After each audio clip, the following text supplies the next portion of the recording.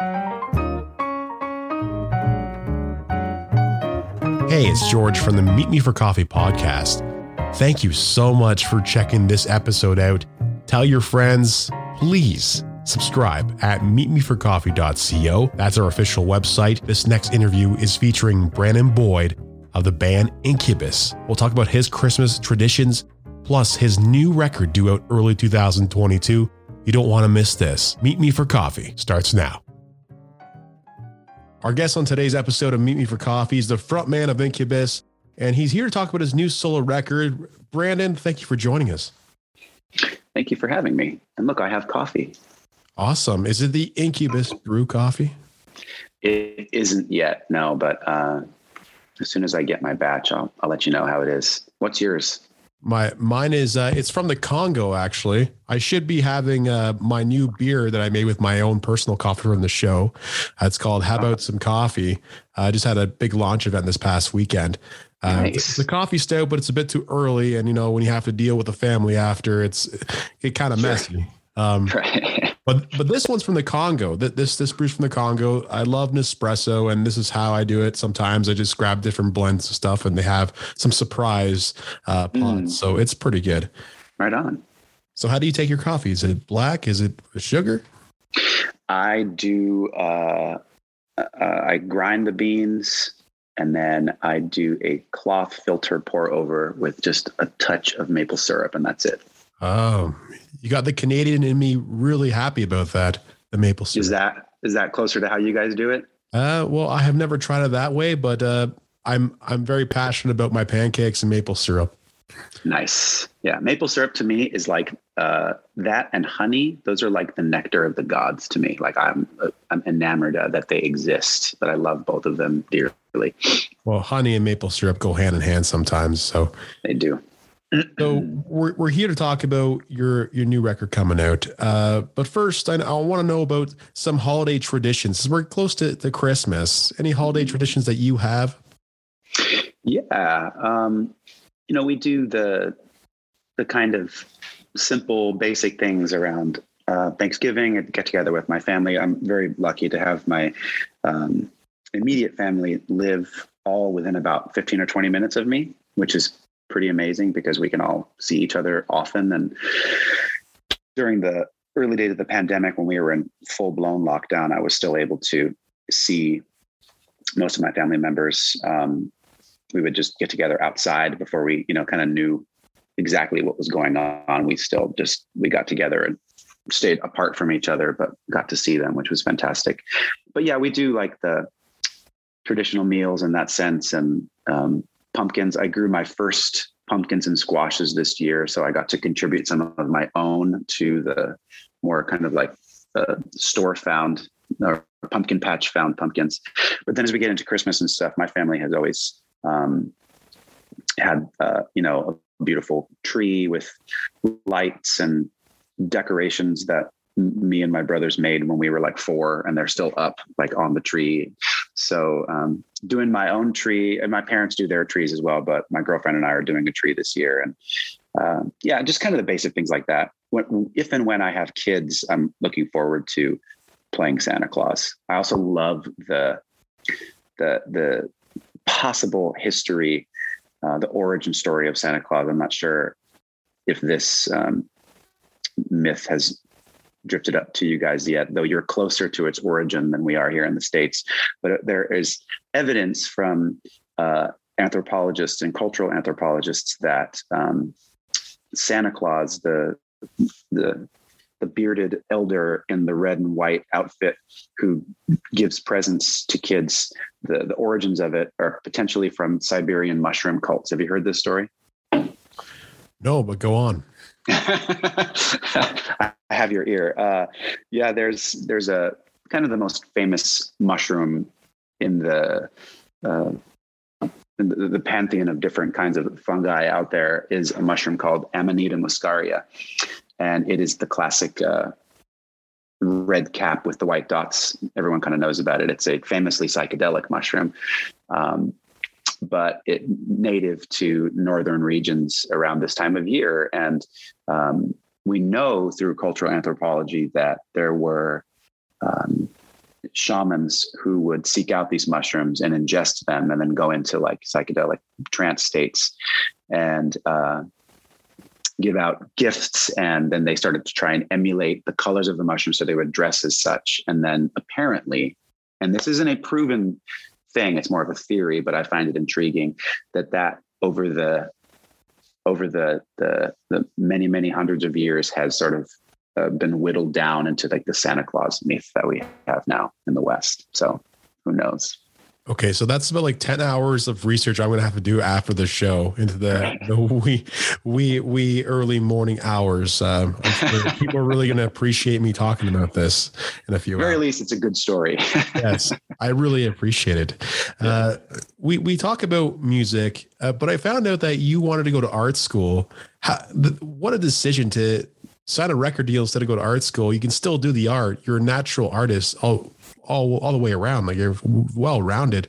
I've always wanted to ask you this because you do make art like on paper or by paint or watercolors. You write it in different forms, whether that be with Incubus and whether it's with your solo project.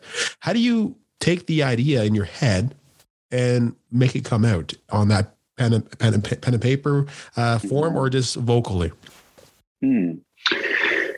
It's an interesting question because I don't really have a clear answer as to like why one takes precedent over the other on a particular day. I kind of follow bursts of inspiration. And what's interesting about painting for me in my experience so far is that when I am painting,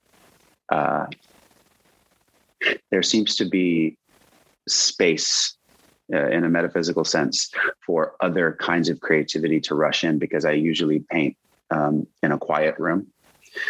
Sometimes I'll paint and listen to music. Sometimes I'll paint and listen to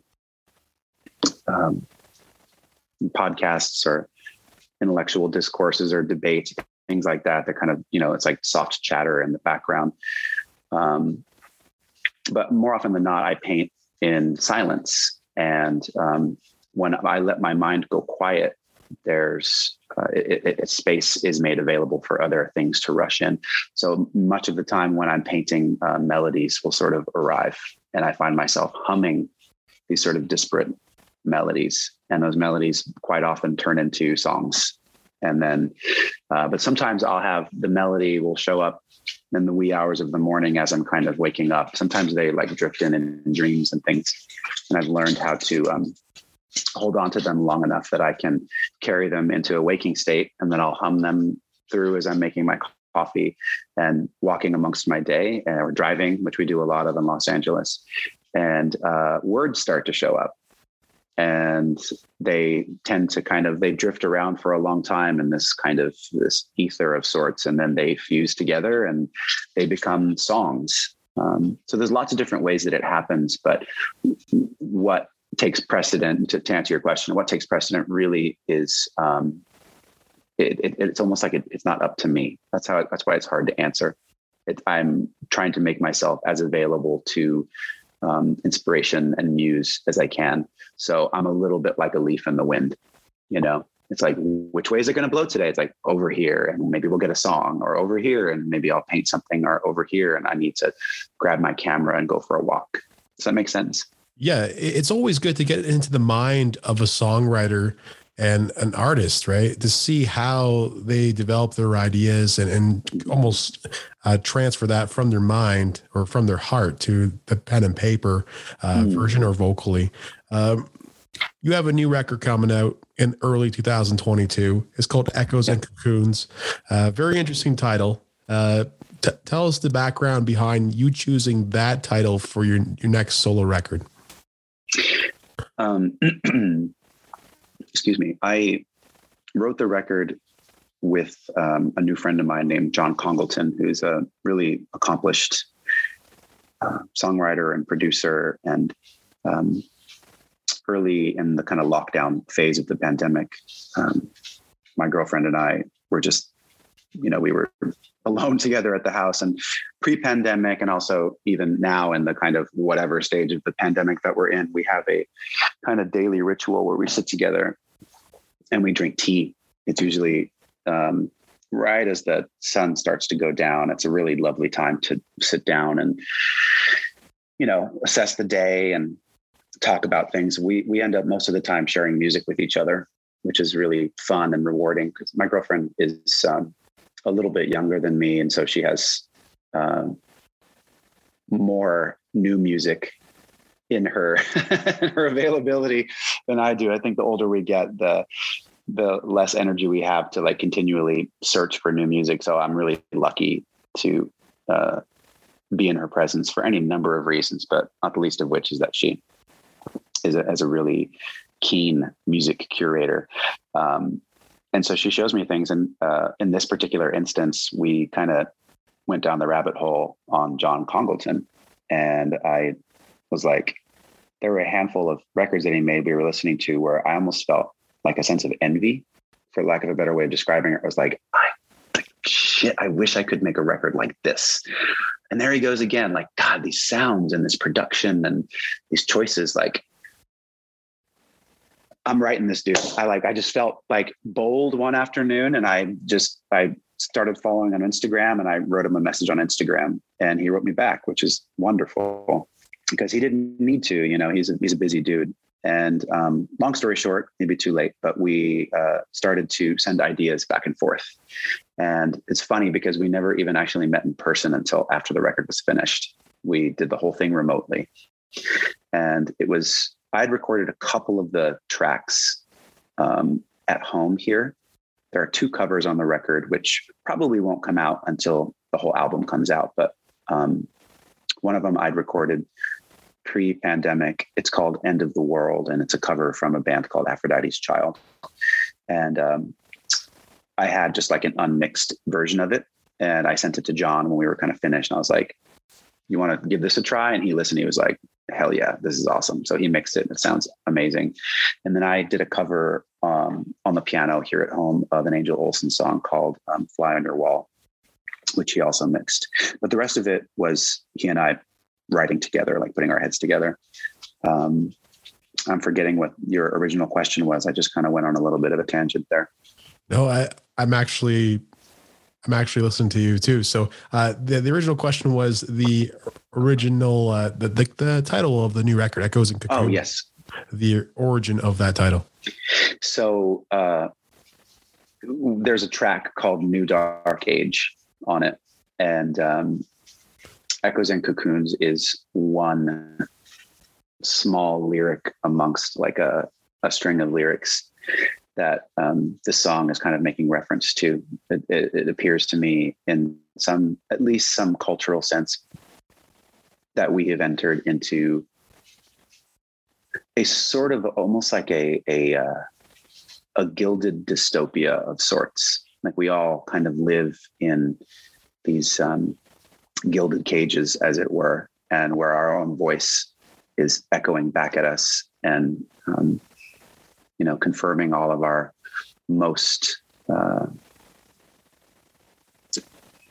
all of our biases are being reconfirmed back at us. And so it's like we've all created these cocoons where our own voice is echoing back off of them. And so what emerges from the cocoon is potentially wonderful. The chrysalis gives birth to the butterfly. But I'm in this like new dark age that we sort of live in. I'm not completely convinced that we will emerge as gorgeous butterflies.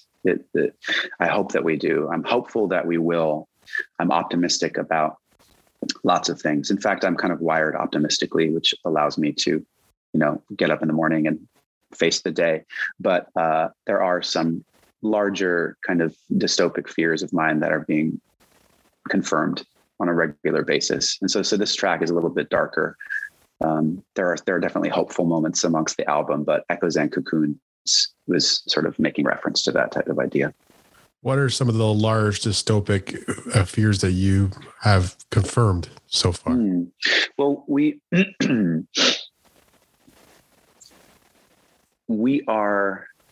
great apes, right? For all intents and purposes. And there's an amazing book called The Social Conquest of Earth by E.O. Wilson.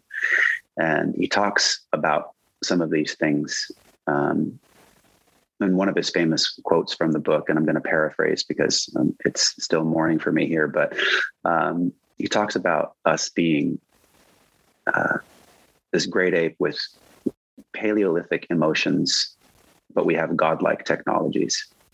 So our technologies are exponential, and they're exponential in their scope, but also in their capacity to what they do to the world. And so we are these great apes running around with these godlike technologies, and that's probably not a great combination. It's incredible what these things can do with these technologies, whether it's social media or the internet. Their capacity to connect us to each other. But the irony is that we've never been more connected in this way, but we are disconnecting in the most important ways. And so the end result of that isn't a good thing from a social or a cultural sphere. So I have hope that we will be able to transcend this moment that we're in, but this moment we're in is very strange. It's very, very strange, and it's really tricky. Yeah, absolutely. I see how you think that, because we're disconnected. We're connected online, but we're disconnected physically and almost like emotionally. So when you see somebody in person, it's kind of weird, right? It is weird. It's the opposite now. Yeah. But you got the new single on your track, on your album, the first that came out, Pocket Knife, talks about nightmares, right? Facing your nightmares. And then you have a new single coming out next week, I believe. What's that single called? The new single is called Petrichor. Petrichor. It's for your listeners that aren't familiar with the word. It's the fancy way of describing the smell of a first rain. That beautiful, inimitable olfactory experience of when that first rain hits the ground, and the smell that emerges and the way that what it does when it interacts with your body on a biochemical level. That's called petrichor. And where I come from in Los Angeles, California, I was born and raised here. It never really rained much to begin with. And especially now, like ironically, today is actually kind of raining here, which is the most beautiful thing. And it reminds me how much of a blessing rain is here in California when we actually get it. So I obviously have a pretty high bias towards rain in that capacity, because we just don't get it very much here. But when it does rain, it's this beautiful symbol to me of it's like a celebration. It's like though a lot of Los Angelinos just basically go crazy and crash their cars when it rains because we don't know how to drive in the rain here. There are some of us who it's almost like this spiritual event. Like you want to put your head towards the sky, and you can almost feel the trees and the land around you just going like, yes. And it's almost like you want to applaud at this moment. So essentially the song is about that. It's about that in a literal sense, but there's also a deeper metaphor underlying that I'll let the listeners kind of parse out when they hear the song.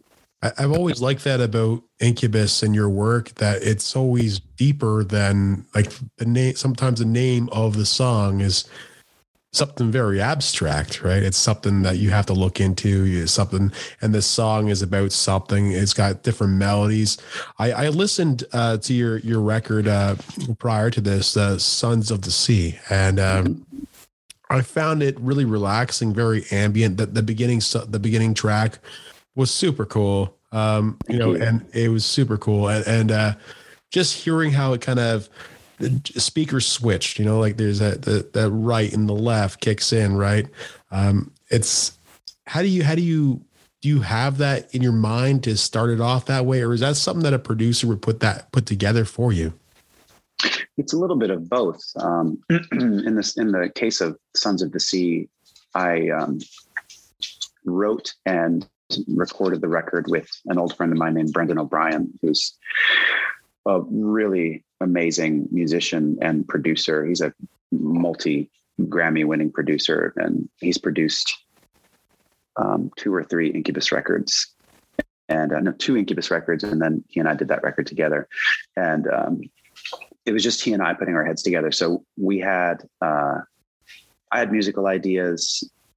He had musical ideas. It was just, we just basically geeked out together in the studio for like 6 months. And the stuff that you're talking about, like, is mixing and production. Those are things that once the basics of the song are put together, you kind of are sitting there listening to it. And as it's unfolding, you're imagining like, ooh, like what if we did a hard pan to the right with this string section, and this part is full surround. It's really fun getting into a studio, especially with someone like Brendan, who's so sort of, his knowledge of music production is so vast, and earned over many, many decades.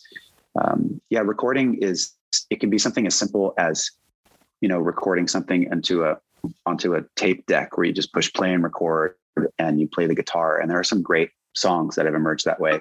And that's from like the most basic level.